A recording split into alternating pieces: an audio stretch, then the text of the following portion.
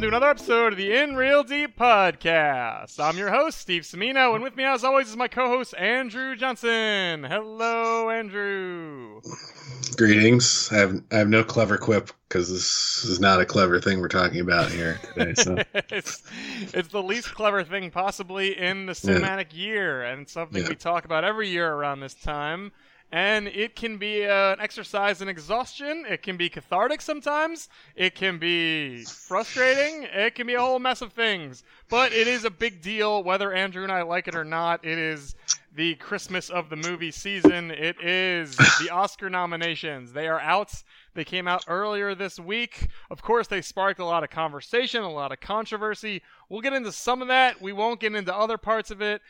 This is really just an exercise we like to embark on every year where we talk about the hits and misses that we're aware of. We talk about some surprises, some excitements, and also lament some failures. So, Andrew, what do you think now that these before we get too deep into the episode, do you have any initial Oscar thoughts? What do you think about this batch? What do you think about just as you are 1 year older, how your Oscar thoughts matured over these last 365 days? I mean, I think the main thing is just that, you know, take this in whatever context you want to, whether it's the demographic makeup of the nominees or the kind of movie that gets chosen. But it's going to take time for the Oscars to, if ever, for the Oscars to be something else. Like I know there a lot has been made in the past couple of years of inducting new members, new voters. And you just look at this list of nominations, and again, take it in whatever context you want, but this is like a classic list of Oscar nominees in so many ways. I mean, I'm just looking right at Ford versus Ferrari as one, but I mean, I guess we can get into that, but. Yeah. So that's my initial. There's no surprise. I guess shame on us if we're really outraged. I mean, I was mildly annoyed for a couple minutes at a couple of the snubs, and now I'm just like, whatever. see you Sunday, February 9th. Well, I'm a little whatever myself, but there's still some things to talk about, and we will get to them right here. But before we get too far, we're going to do our beverage of choice segment. I was going to have a Los Angeles themed lager to celebrate the Oscars because they are based in Los Angeles, but because the Oscars are not great, I decided to rebel, and I went with the RVCA Session IPA from St. Archer, which is actually based in San Diego, which in some ways is Los Angeles' very mini buddy / enemy. So I feel like there was an act of tiny rebellion while going with something from a neighboring sort of city. Well, I am not drinking anything alcoholic, possibly for the first time in the history of this podcast. I am drinking a ginger beer mixed with a lime mint seltzer, and it's quite tasty. I'm trying to January, or is this just a no? Well, I'd say a modified dry January. I'm just trying to limit my alcohol consumption. No, well, not consume alcohol on quote unquote school nights. So that's all. That sounds like a very good approximation of an alcoholic beverage, though. So that's pretty good. Well, that's the first thing I did. Well, it's just like I'm gonna sound like a wino now, but like it's just a habit. Like you come home and you hop on a podcast with your friend and you have an alcoholic beverage, and you mix a drink, you yell about movies for 45 minutes, and you're good to go. I'm not being super militant about it. So like last night I saw 1917, and I had a drink before then, before the movie. So, and that was a school night. So it's a special occasion. You going to the movies is a rare occurrence these days. You should absolutely celebrate. That is true, and that was special, unlike this list of nominees. Well, let's start with the big news that everyone is talking about. I think it is, if I had to imagine a hypothetical imaginary Academy member, I could see them saying something, reading the controversy and the frustrations of people, and saying something along the lines of, what the fuck is wrong with you? We give Joker 11 nominations, and this is how you get mad at us? Like, we're trying to expand our horizons. We're trying to do what you want. And everyone rebels against it. Andrew, I know you haven't seen Joker. There's been so much ink spilled about this movie. We don't need to go into it too much detail. But I think the fact that it has the most nominations of the year is absurd. Like, it's not the best movie of the year. Yeah. I don't think this is the strongest year for movies by a long shot in the recent past. But I promise, Andrew, when you see Joker, you will not walk away from it and go, that was number one with a bullet. Well, I have negative impression of that movie just going in. I mean, which may be good. You might like it more because it's not bad. Maybe. Like, maybe you'll find something to actually enjoy, but it just seems like kind of shitty. Todd Phillips, who is shitty, made a knockoff Taxi Driver with a comic book character. I mean, am I interpreting the movie pretty much correctly? Pretty much, and a good cast, and Joaquin is terrific, and if he wins best actor, I'm okay with that, just because I like him so much across the board that I wouldn't mind if he takes home some gold for something, and he certainly makes this bearable to kind of okay. But yeah, I mean, beyond that, Todd Phillips had a wheelhouse. He was the raunchy comedy guy, and we were all okay with him when he stayed in that wheelhouse and made $1 billion. That no one had any objections, and now he, makes his quote-unquote serious movie, and it makes even more money than his raunchy comedies, and he is Oscar nominated. And it's not the end of the world. It's fine, but I've sort of come to grips with it over the last couple months. But it's just a little disheartening to see it getting so many awards. I just don't know what that means more than Oscar relevance for the future of films in general. Like, does that portend what are the next few years going to feature now as a result? That seems like a dark universe we're entering into. Yeah, and I mean that was one of my first reactions, which I think I furiously typed to you in Gmail, which was like, I mean, can the comic book people just shut up forever now, because they have their representation now? I mean, like, just please stop. I think one of the best articles I read about film this year, and I think you and I both read it, was basically was essentially piggybacking on Martin Scorsese's comments and just basically saying like that comic book fans are the sorest winners of all time. Like, they love to pretend like they're, offbeat and they have weird tastes, and like the comic book movies won. So like, what else do you want now? You got 11 fucking Oscar nominations.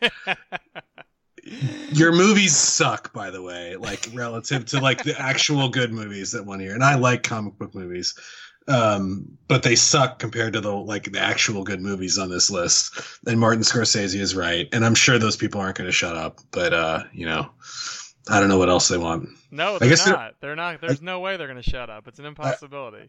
I guess we don't need that best popular film category anymore for the Oscars. Yeah, that was fun. We did a whole podcast about that. I would love those 42 minutes of my life back. I don't know about you. Yeah.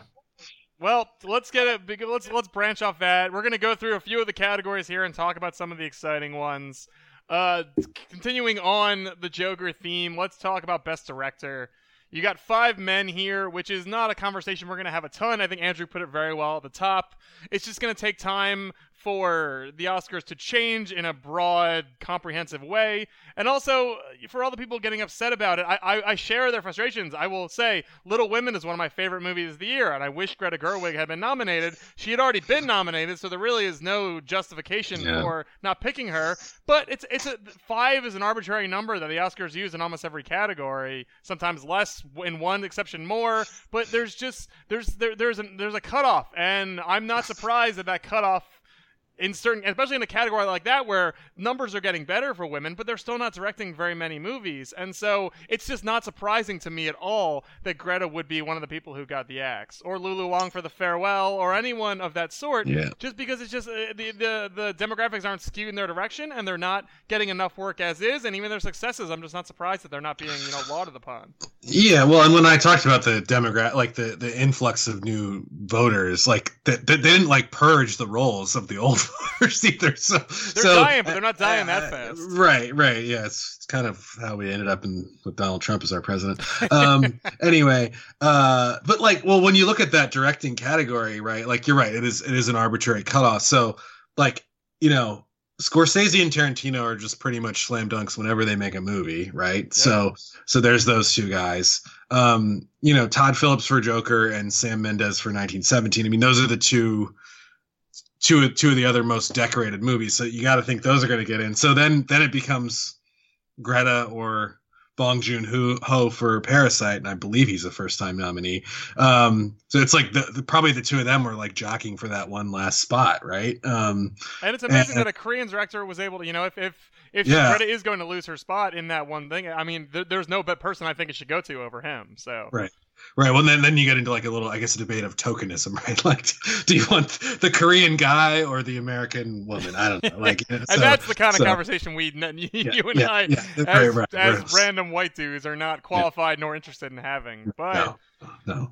I will say the Todd Phillips thing again is disheartening, but as you said, like it is sort of a cascading effect a lot of the time. If you get one, you get the next one, you get the next one, whether it's year to year, whether it's all in 1 year. The people just check off Joker, and then you end up with Todd Phillips with a directing nom. It's just sort of the way it goes. It's frustrating, but this is the enterprise we've all agreed upon as relevant, and that's what you and I lament every year is we complain about this, but the whole world has decided this is fine, and that it just is what it is, and it sucks, but that's the world. Yep, Todd Phillips, the guy who was there for the gangbang in Old School. That's right. That's right. And used to deploy the F word liberally in his movies. Yeah. Not fuck. That's a word we're all okay with. Another F word. Yeah. I mean, I think the other reason I don't like him or his movie is because if you recall, when the Joker came out right before that, he came out and like gave an interview where he complained about how he couldn't make homophobic jokes anymore. Essentially, that was the tenor of it. It's like, well, I can't make good comedies anymore because I can't make fun of gay people, essentially. Yep. And it was like, well, I was like, and the backlash to that is he got 11 Oscar nominations. Yes, right. Yeah. He's, I mean, just like he was put out on an island, walking in the wilderness, and what a ridiculous. And by the way, he could probably still make a comedy with like homophobic jokes in it. I'm sure he can. He's like one of the most, in terms of commercial success, he's one of the most successful directors of the last 2 decades, probably. Like, he can do whatever he wants.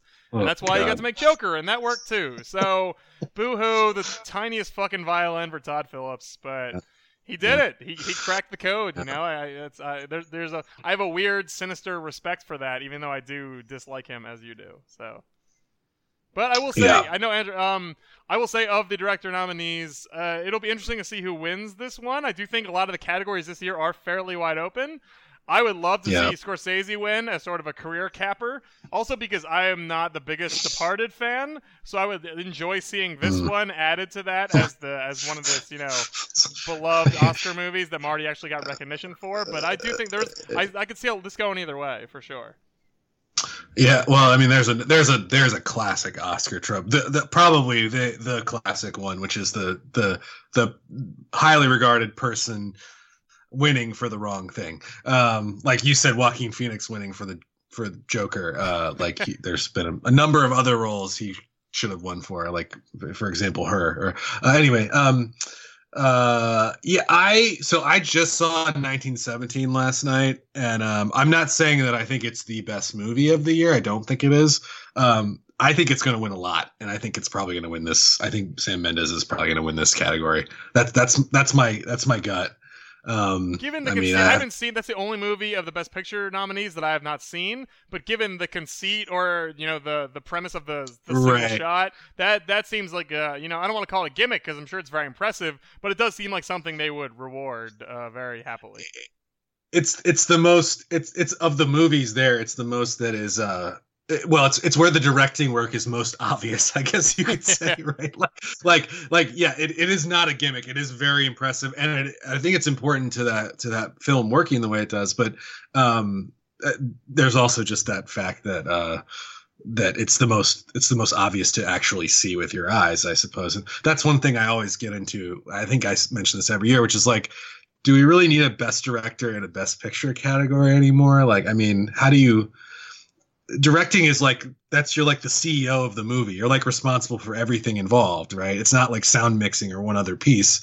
So like, why do we really need a directing category and a Best Picture category? I always feel like you just have the Best Picture. Yeah, it doesn't make any it's a flawed premise for sure, and it doesn't usually make a lot of sense, especially when they split and picture wins one and director wins the other. You go, what? Why is that?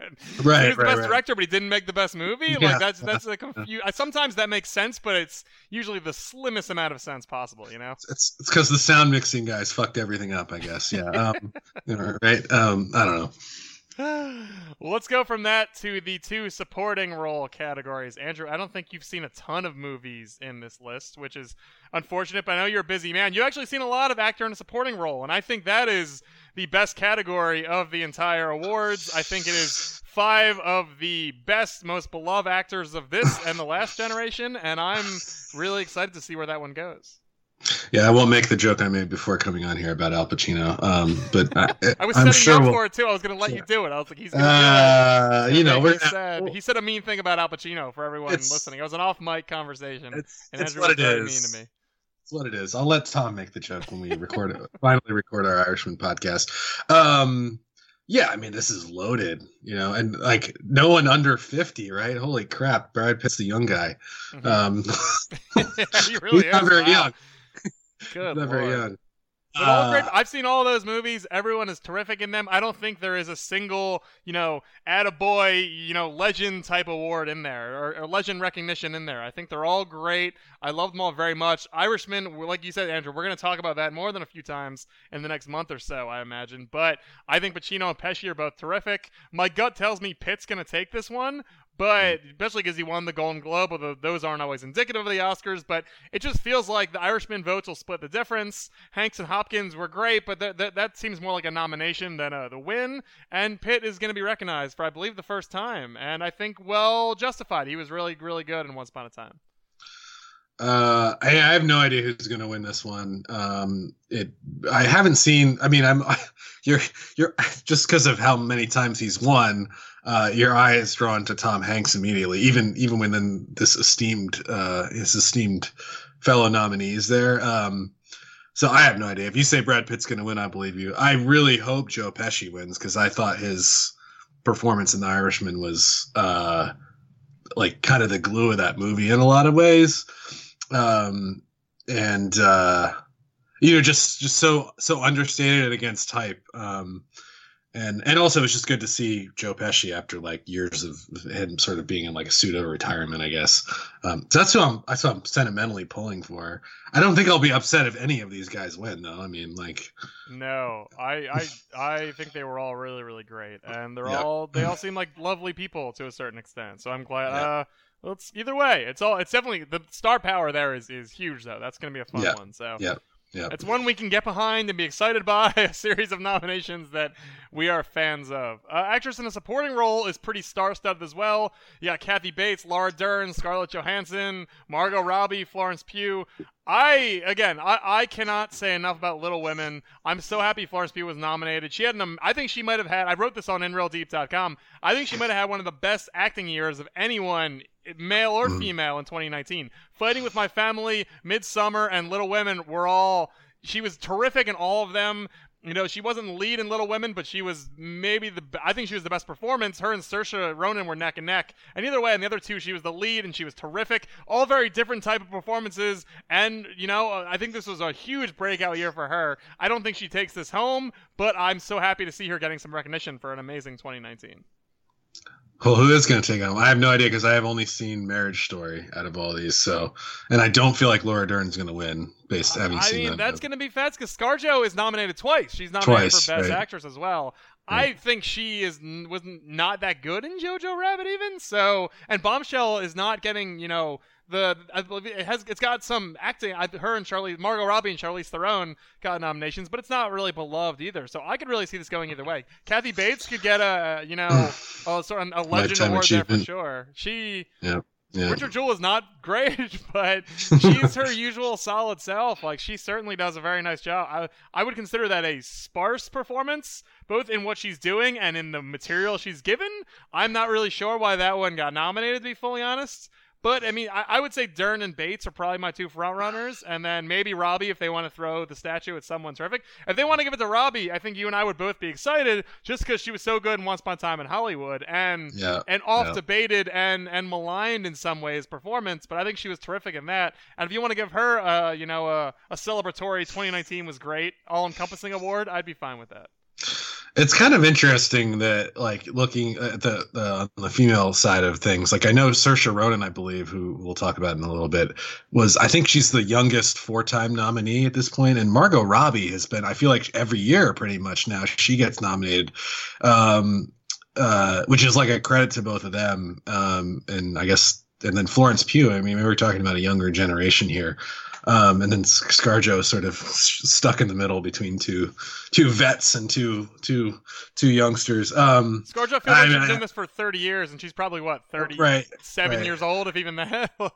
That's just because she's been in 18 Marvel movies in that time. You just feel like you've been seeing her all the time. I would just second that. Florence Pugh, and I haven't seen Little Women, but in Midsummer alone was amazing. So I guess that she has to do a lot in that movie with just her face and her eyes, and with and it's absurd film, and I think she does a really great job in ramming it all home without being too over the top. She was great. Yep, absolutely. Yeah. Let's move on to the 2 screenplay categories. These are pretty standard fare. Almost everything in these 2 categories was nominated for Best Picture, minus one that I would like to talk about, and one that I think was, is another quiet little success. The quiet little success, it's not quiet at all, actually, but it is, amid all the controversy, it is really cool to see this getting all this recognition, and that's Parasite, getting a screenplay nomination for a foreign film. That does not happen very often. Yeah. And Best Picture and Screenplay, no acting nods, but really cool to, I know Bong Joon-ho said at the Golden Globes, if you, basically, I'm paraphrasing, but he said if you can get over reading little text on the screen, meaning subtitles, you open your life up to an amazing amount of films. And I think that is a beautiful little sentiment. Not asking much of people. I know a lot of people, for some people it's asking the world, but realistically it's something everyone could do. And Parasite is terrific, and it's so cool to see it get a screenplay nomination. I think that was pretty expected, but still something worth celebrating. Yeah, I mean, Parasite feels like forever ago now. It was only October or whatever it came out, September, October.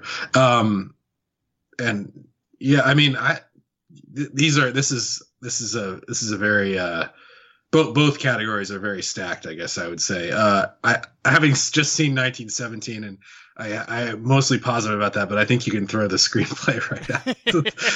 That's the gist I get from the reviews, is that's not what the movie really is all about. I'd say, so you and I were trading texts about it last night. No, I'll write a review for it for our site, of course. But I would say that I think it's unfair to criticize the story overall. I think it's completely fair to say that the dialogue of the film is its weakest part by quite a lot. So I would throw that one out for sure in that category. And then I don't know about any of the other ones. Yeah. Again, I probably just defer to whatever Steve says is going to win. So this is so nice when you're not seeing all the movies. My opinion takes top shelf. I mean, I guess I would say, like, having seen Marriage Story, that one feels like it could be a place that movie could. And I don't think it's going to win very much, but that feels like a place it could win, because I mean that's sort of the opposite of 1917. A lot of the script is a lot of the movie in a lot of ways. So I don't know. And the Oscars usually use screenplay to, like, it's sort of like a I'm trying to think of the better word. Not fringy, but like sort of like a supplementary Best Picture, like you're too quirky, you're too weird. Yeah, thanks for playing. Like, Her won Best Screenplay, like Her was never going to win Best Picture, but they gave it original screenplay because it was sort of like, you're quirky, you're fun, you're interesting, you get screenplay, and then we'll give Best Picture to a serious film, and in that sense. But also, so I think Marriage Story fits the bill there, though Marriage Story isn't quirky, but it's just not going to win Best Picture. There's no way. But then there's also, you can't overrate the Quentin Tarantino factor. Like, I could easily see him winning original screenplay for Once Upon a Time in Hollywood, because, as we've noted before, movies about movies do very well at the Oscars. So it would not be surprising to see Tarantino just win because of that, and because he's just Tarantino. Yeah, and actually, it's funny. We kind of glossed over that fact in the best directing category, but like, I don't believe he's won for best director, has he? I don't Um, believe so either. so that's another one where I could almost see him sneaking in there. Or I would think be you're right nice. that Mendes probably is the front runner, just given the Yeah, difficulty of his. Yeah, he's never won Best Director. Pulp Fiction and Glorious Bastards, and now Once Upon a Time in Hollywood, and he's won screenplay twice.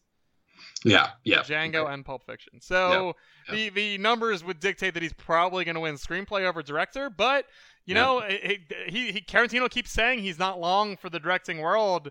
We'll see if that is true or not. But if that's maybe people are going to give him a nomination here before or give him a win here in director before he kicks off. It's possible. Yep. I will also say I would not be surprised in the adapted screenplay category because I don't think they're. I mean, the fear is the Joker wins that too, and I really don't want Todd Phelps to win for writing. But I hope that there's a Little Women push there because it got nominated for a few things. Though Greta didn't get nominated, it still did okay in a couple other areas. I could see Little Women getting a little groundswell there of saying, hey, this is a great movie. The screenplay is terrific for that. Everyone in it's amazing. But the fact that she's able to mix some contemporary elements and a lot of traditional elements and an old-timey feel and make it all work so well, I think the screenplay is terrific. And I would be very, very happy. I was going to say I wouldn't be sad, but I'd actually be very, very happy if Greta is the one if Greta gets a nice win there. Yep. Yeah, I haven't seen it yet. Soon. I highly hopefully. recommend if I think your wife would really enjoy it. You'd enjoy it too. I think it's just a beautiful movie for all. So I've seen it twice already. So I highly recommend if you haven't seen that amazing. film too. That's a lot. All right, let's go to Best Picture, and then we'll loop back around and talk about some other ones that seem like they might be fun. But we'll go through all the Best Picture nominees here because it's worth talking about as many of them as we can. They, of course, are Ford versus Ferrari, The Irishman, Jojo Rabbit, Joker, Little Women, Once Upon a Time, ... in Hollywood, Marriage Story, Parasite, and 1917. I have seen 8 of these. I have not seen 1917, and as noted, that is Andrew's most recent film. So I would love to get your take, Andrew, of the ones you've seen or on what you've heard and read, where you think this particular category is going to go. So every year when I go and see the movies that are likely to be nominated for the Oscars this time of year, I try to figure out as I'm watching the movie which one I think is going to win Best Picture. Again, not which one I think should win Best Picture, but which one I think will. Which is a sickness we have. Yes. And 1917, just I mean it's a thriller of a movie. It has this sort of, like you called it, like not a gimmick exactly, but this very technical approach that sort of lends to the storytelling, and it just seems like the kind of movie that the Oscars are just gonna eat up. It's about a war that they don't make a ton of movies about either, at least like for our generation. So I think that gives a little bit of oomph too. Like if it was another World War II movie, it'd be easy to lump it in there, but it's not, and I think that makes it a little more unique.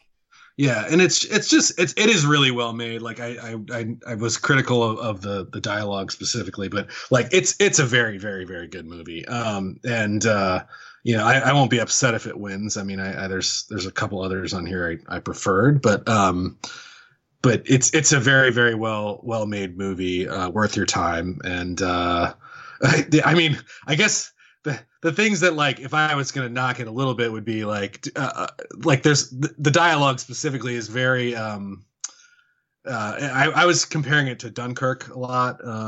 It was different war, but similar kind of approach. And there was a lot of dialogue that was sort of, which a lot of war movies are prone to, which is like very driving at the heart of the theme of the movie and saying it out loud rather than just showing. And then the other thing that's just hilarious is like they kind of cast these two main characters that are not really well-known faces, but they trot out pretty much every famous British actor for a spot role as they're moving through the trenches in the Western Front, which is just kind of hilarious. Like it literally starts with Colin Firth and ends with Benedict Cumberbatch, and there's others in between there that are like famous British people. It's kind of funny that way. That's not really a knock against it. I just thought it was hilarious. But no, it's I will. The other thing I would say is I don't really buy into the Golden Globe. I think it won the Golden Globe, but I don't really buy into that conveying any momentum to the Oscars, because like if you look at the actual history, there isn't much evidence for that. I just think, having watched this movie, that just seems like an Oscar winner. Like it's very technical, but it's safe enough in a Green Bookish kind of way that it's not gonna like piss people off or annoy people. It's not unconventional. Like there's just this subset of people in Hollywood in this voting body that they're not going to ever vote for Parasite. Yep. Sorry. Unfortunately, I mean, that's their loss, I guess. And 1917 is the type of movie I just see that type of person gravitating toward. So. Yep, and I already said Ford vs. Ferrari is the most dad movie of the year. I will say the movie my actual dad has been the most rapturous about is 1917. So that may be, may not be the most dad movie, but it does have, I think the dad votes are all in, and they definitely 100%. Rank that very high. So yes. All the dads in the Oscars voting block will certainly have their choice. Stiff British upper lip, all that crap. yeah. Well, I think we can say, if we're going to go through all the best pictures, there's a couple that are just, thanks for playing, which is Ford vs. Ferrari, Jojo Rabbit, Marriage Story, and Parasite. I think all really have no chance. There's a couple of them I would love to see win, but do you agree that none of those are probably going to take it home? Yeah, I mean that's the one that to me that sticks out there that is just a shame is Parasite, because that should be right at the top of the list. It's still cool that I get that. That's definitely a scenario where I'm happy that the film is getting recognition. I'm happy that Bong Joon-ho is getting recognition. Like that makes me happy, even if he doesn't win gold. It's still pretty cool. And then of the ones that are left, you have to give Joker a little. I mean, I can't imagine we will live in a world where Joker wins Best Picture. But you can't discount it as a possibility. I would have said Irishman when I saw it a few months ago, and I think you and I, again, are going to talk about it a lot. I think our opinions on it will become very known in the very near future as loving it with all of our hearts.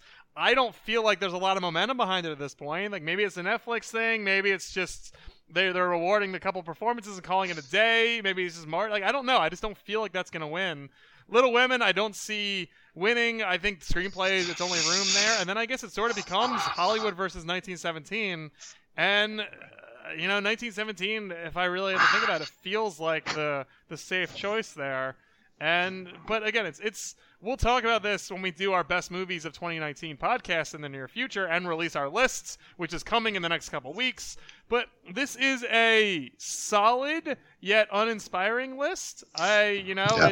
The year has gotten a little better over the last couple months. I know we were talking top 10 lists in, August, I would say, maybe even September, and they're both pretty barren. Like, I saw 50 movies in theaters this year, and my top 10 list, as of September was like 3 things that I felt okay about. And now I've gotten it up to a solid 10 or 12 or 15 even that I enjoyed. But looking at this list of movies, I like a lot of these movies, and we'll talk about them more in the near future, and I think they're not bad, but it's hard to make a choice, and I think I do have to pause a little bit and look at these and wonder, like, what, again, we talked about in terms of Joker, but, like, what comes next for movies? Like, what are these movies that are being, like, it's just, I feel like we're at a very cruxy type time for the movie industry, and I really don't know where it goes.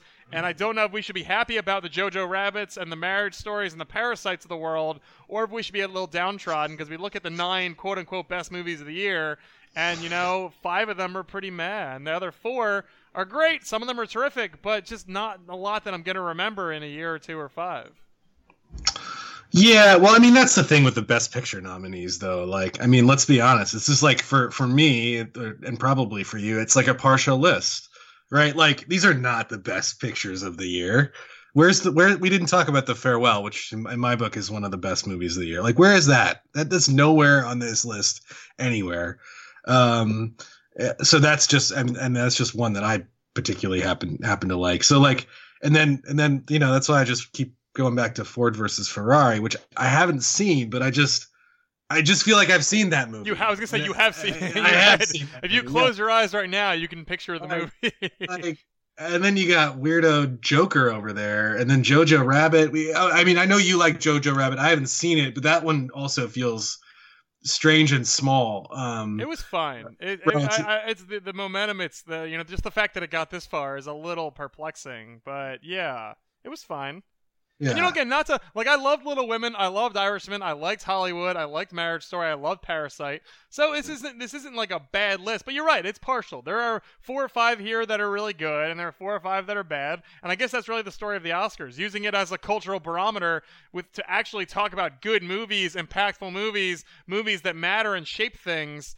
It's not the list you should use. You should use your own list, or a critic that you really like who shares your sensibilities, or multiple critics, or a film society that is more in tune with what you like to see from your films. Because this is broad and it's incomplete, and it never really speaks to what is happening. So maybe my fears are unfounded, just because this is an entity that gave Joker 11 nominations. So why am I giving it any weight beyond the fact that it's a thing a lot of people watch on TV?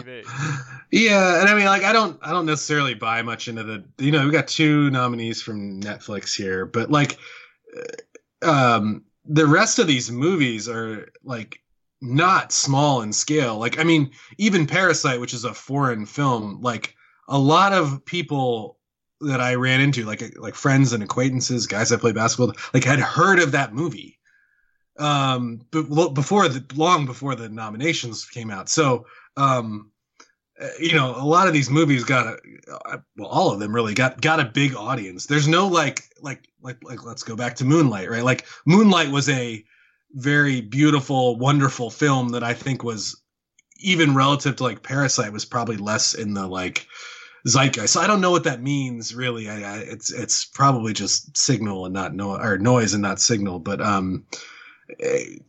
don't know. You can't draw any conclusions from this list. I mean, there's no a year from now we'll probably be talking. There'll probably be some great comic book movie, and then people will be whining about that not being in there. So I don't know. You're right. And the dream of the Oscars from people like you and I would say, is it does take something like Parasite and give it more of a shelf life, more of a potential audience, more when they're marketing it and selling it, or when Bong Joon-ho is trying to make other movies. He has more weight behind him now because he has made something that is Oscar nominated, and he might take home trophies, and people value that stuff, and people might go see it because they go, oh, this got an Oscar nomination, and it's a Korean movie. Wow, that's wild. I should see what this is all about. That is sort of the dream of the Oscars, and it's always, I feel about finding those little diamonds in the rough that make you happy when you see the nominations come out. It's oh, I like these 2 people, and I like this one thing, and that's good. And if you look at it as a whole, you're gonna find 80% is gonna frustrate or be neutral, but you get those little tidbits that sort of make you press on and feel good.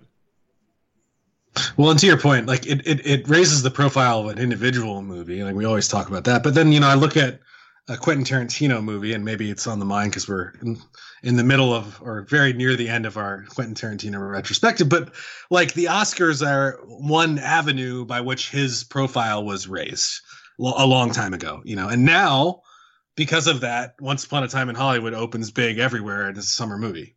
Yep. So it is an opportunity for people to build their brand, and that's, I guess that's, if we're going to come back full circle to the sort of diversity and inclusion angle, that's where you do want to start seeing the Bong Joon-ho's of the world and more people like them being recognized, right? Because that gives them a platform to then go on and do other things. So absolutely, that's the dream and the hope, and like you said, it'll happen for people, and it'll matter, and it'll be a down the line type thing, and we'll come back in a year, and like you said, and we'll find something else to complain about. The comic book fans will find something else to complain about. Everyone will complain in their own time, on their own merits. Andrew, I just realized I totally took us off base here. We didn't talk about the leading roles. I can't believe I jumped to Best Picture before that. Probably because I knew that Joaquin Phoenix is going to win 100%, and that's depressing in its own way. And so I don't know if you even want to talk about the other people involved in that category. I enjoy all of them. I didn't see Pain and Glory. I saw the other ones, and it's hooray for Antonio Banderas, but it's a Joaquin Phoenix driven category, and I guess that's just sort of the way it is. But DiCaprio should win, though. I mean, yes, DiCaprio was great. DiCaprio was Jonathan Pryce is great too. If you haven't seen Two Popes, we talked about it a little bit because of Anthony Hopkins getting nominated. They're both tremendous. It's a wonderful movie. It's basically a filmed play in a lot of ways, but it's the two main performances are terrific. So I couldn't recommend that more. And then Adam Driver's Kylo Ren, so that's just a thing. Yeah. And then actors in a leading role is sort of like it's not the. There's some big names. You got Renee Zellweger, who everyone says is the favorite. I did not see Judy. You got Charlize Theron. You got Saoirse Ronan. You got Scarlett Johansson, and you have Cynthia Erivo, the only actress or actor of color nominated for a performance in Harriet. I've seen two of these movies. I love Saoirse Ronan. I like Scarlett Johansson a lot. It's hard to say with a category because I feel like with actress in leading role you get this a lot. There's a lot of performances in movies you've never seen, which probably speaks to the wide releases of female-centric movies being minimal. If there's a woman leading a movie, it's probably going to be on 1,000 screens for 2 weeks and then disappear at best. Yeah. So I don't know what to tell. If Renee Zellweger wins for Judy, that's sort of the opposite of what we were saying in a lot of ways, because I think people will be like, oh, hooray for Renee Zellweger. I liked her and Jerry Maguire 25 years ago. I'm not convinced that'll give Judy a lot of oomph. And that's sort of a shame when we are talking about the diversity side of things. I don't think that always translates to the Best Actress category. Yeah, no, I think, and that's exactly what I was going to say, is they always put a bunch of oddballs in this category. And I don't know what that means other than what I think you are kind of hypothesizing. That would be what I would also hypothesize. I thought Scarlett Johansson, I have only seen, she's the only one of the 5 I've seen, but I thought she was great in Marriage Story. A nice palate cleanser to, like you said, her endless string of Marvel movies too. Yeah. There's she's played indie, dramas before. Like, it's not super out of her wheelhouse or unexpected, but I think it's just she's a little more. Her and Driver both. Driver's already plays an unlikable character every now and then, especially in Star Wars movies. But ScarJo, I feel like usually is more like this one. She had moments of genuine frustration, and like it showed the real dark side of divorce, and like I think divorce is all dark. I mean, but it showed like the real dark side of it and how sad and depressing it could be. And I think she didn't come out of it looking like aces. She didn't protect herself necessarily. And make herself. They didn't make her the hero. Like everyone was sort of the villain in their own way. And kudos to her for taking a role like that after basically she's the most bankable female actress there is right now, probably. Yeah. I agree. She showed a ton of range there. I mean, but yeah, like you, I have work to do here to see some of these movies. Like, I actually am interested in seeing Judy and Harriet and Bombshell at some point, but because they're not really nominated for a lot of, they don't really like. It hasn't been a focus for like getting ready for the Oscars and getting ready for our top 10 list and all that stuff. So. Yep. But. Yeah. We'll crack away. I know you and I both like to be as comprehensive as possible. We do have a lot of hot takes, but we like to make them hot takes that are relatively informed and backed by some sort of actual knowledge of the films themselves. We'll crack away at that. Andrew, is there anything else about the nominations that you wanted to note? I know there's one thing on my end, but I was curious if you had anything else that stood out to you. Well, I wanted to shout out Klaus getting a nomination. Yes, that's what I wanted to say. That was my one. Yeah. So that was great to see. And I guess in that context, it was kind of noticeable that Frozen 2 wasn't in there, which I think probably is the right thing, but having seen that, but still a little bit of surprise to not see Disney's tentpole animated film. But it was fun when we recorded the Klaus episode, which is available on our archives, part of our little Christmas package that we put together a month ago.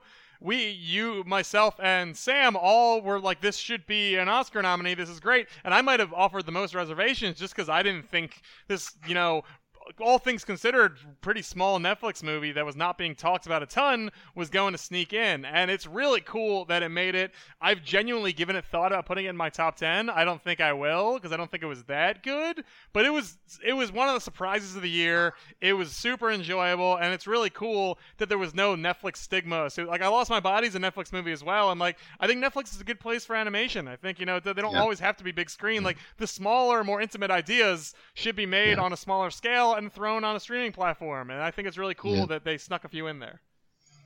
Yeah, agree. That was great. I always pay attention to the animated features, not just because I have young kids. That's been but that certainly can't hurt at this point. But no, it doesn't. But we talked about Toy Story 4 on the podcast earlier, so I love Toy Story 4 as well. So, and Missing Link was really solid. I haven't seen the other two, but you're a Laika man. I know when it won at the Golden Globes, I said Laika, and I thought of you right away because I know it's a cup of tea. So. Yeah. That has probably Anna's favorite joke of the year, which is the Missing Link Yeti character decides that he's going to name himself Susan, and she thought that was hilarious because he's a boy, but also because she has a cousin named Susan, she thought that was that's great. Yeah. Even more reason to like it. That's adorable. Either that or Key and Peele shouting, "We got a kid." But that's been your animated feature film category analysis. Yeah, that's right. Yeah. Well, there you go, everyone. That is our recap of the Oscar nominations. They are a frustrating entity, but they matter, and we are here on the NRLD podcast to talk about them. And if you want to hear more about movies that we liked in 2019 with a little more weight and oomph and less bitching and ranting and moaning and more productive, beloved conversation about the true hits, you can join us on InRealDeep.com in the next couple weeks, and especially subscribe to the InReal Deep podcast because we're going to be putting out our top 10 list on the website and then recording our best movie of 2019 episode in the very near future. We're very excited. Andrew and I are knocking a few movies off here and there. We hope to have all of that done by the end of January, so keep revisiting InRealDeep.com. Subscribe to the podcast, reload every day. We will bring that to you, and it will be a treat. It's one of our, I think it's my favorite episode of the year, and I love figuring out our favorite movie. Last year was a very sort of out of nowhere, we just burst out with words and picked a movie. This year I think it might be a little more predictable, but I'm still very excited to sort of hash it out with you live on air and sort of figure out what's the best. Yeah, I know it's going to win already because you care. I have it written down. I'm actually looking at it right now. You care more about it than I do this year, is what I would say. So, I have it written down, but you know what? If we talk each other out of it, that's totally fine. Like, there's maybe in a few weeks I will disagree. So that's the joy of putting it together is we'll figure it out. We won't decide until we decide. So that's the joy of the top movie of the year. Yep. Well, thank you all so much for listening again. InRealDeep.com is the home for all of our great content. Subscribe to the InReal Deep podcast everywhere. We have a bunch of good Christmas episodes. We got a lot more stuff coming. There's going to be a lot of horrible movies coming out in January through March, but there'll probably be a few gems here and there, and we will do our best to bring you coverage of those. We're going to finish our Quentin Tarantino filmography. Django Unchained is not far away as well. So subscribe and check out all of our episodes. Andrew, thank you for joining us. Good luck working your way through the rest of these 2019 movies. I believe you will. I'm impressed to see how many you knock out in the next couple weeks. I feel like you're going to do a real good job. I feel like I'm already doing a good job. You're doing great. I'm proud of you. Every day I'm proud of you. Oh, thanks. Thanks, bud. And we're proud of all of you for listening. Thank you so much, as always. And we'll be seeing you further on up the road. Adios.